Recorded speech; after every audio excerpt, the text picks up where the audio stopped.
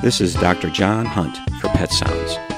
Allow me to spend some time with you discussing pets, pet care, and everything in between. Today is actually a question from a young student a number of years back. The question is, why do cats claw people? Usually a person gets clawed by a cat that is scared, feels threatened, is angry, is trying to escape a person's grasp because it feels it may get hurt, or is in pain. A combination of these motives is more common. Cats are very good at controlling how they use their claws. When your cat paws your face in the morning while you are sleeping, you notice how soft her paw is.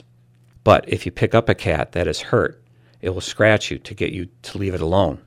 A cat cornered in a small area will scratch you if you approach after you ignore the hissing, growling, and arched back and raised hair on the back. The scratching and biting is used as a last resort.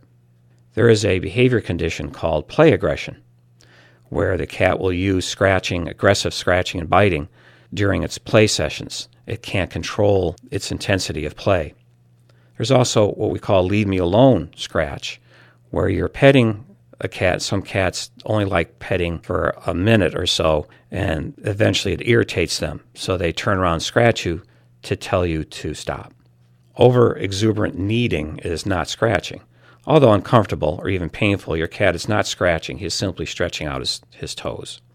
Some cats will dig into your leg as he jumps off your lap. He's just trying to get a good purchase to push off on. He is not scratching you. This is Dr. John Hunt for Pet Sounds on WERU. Thank you for listening. Remember, enjoy your pet and don't forget to give them a hug.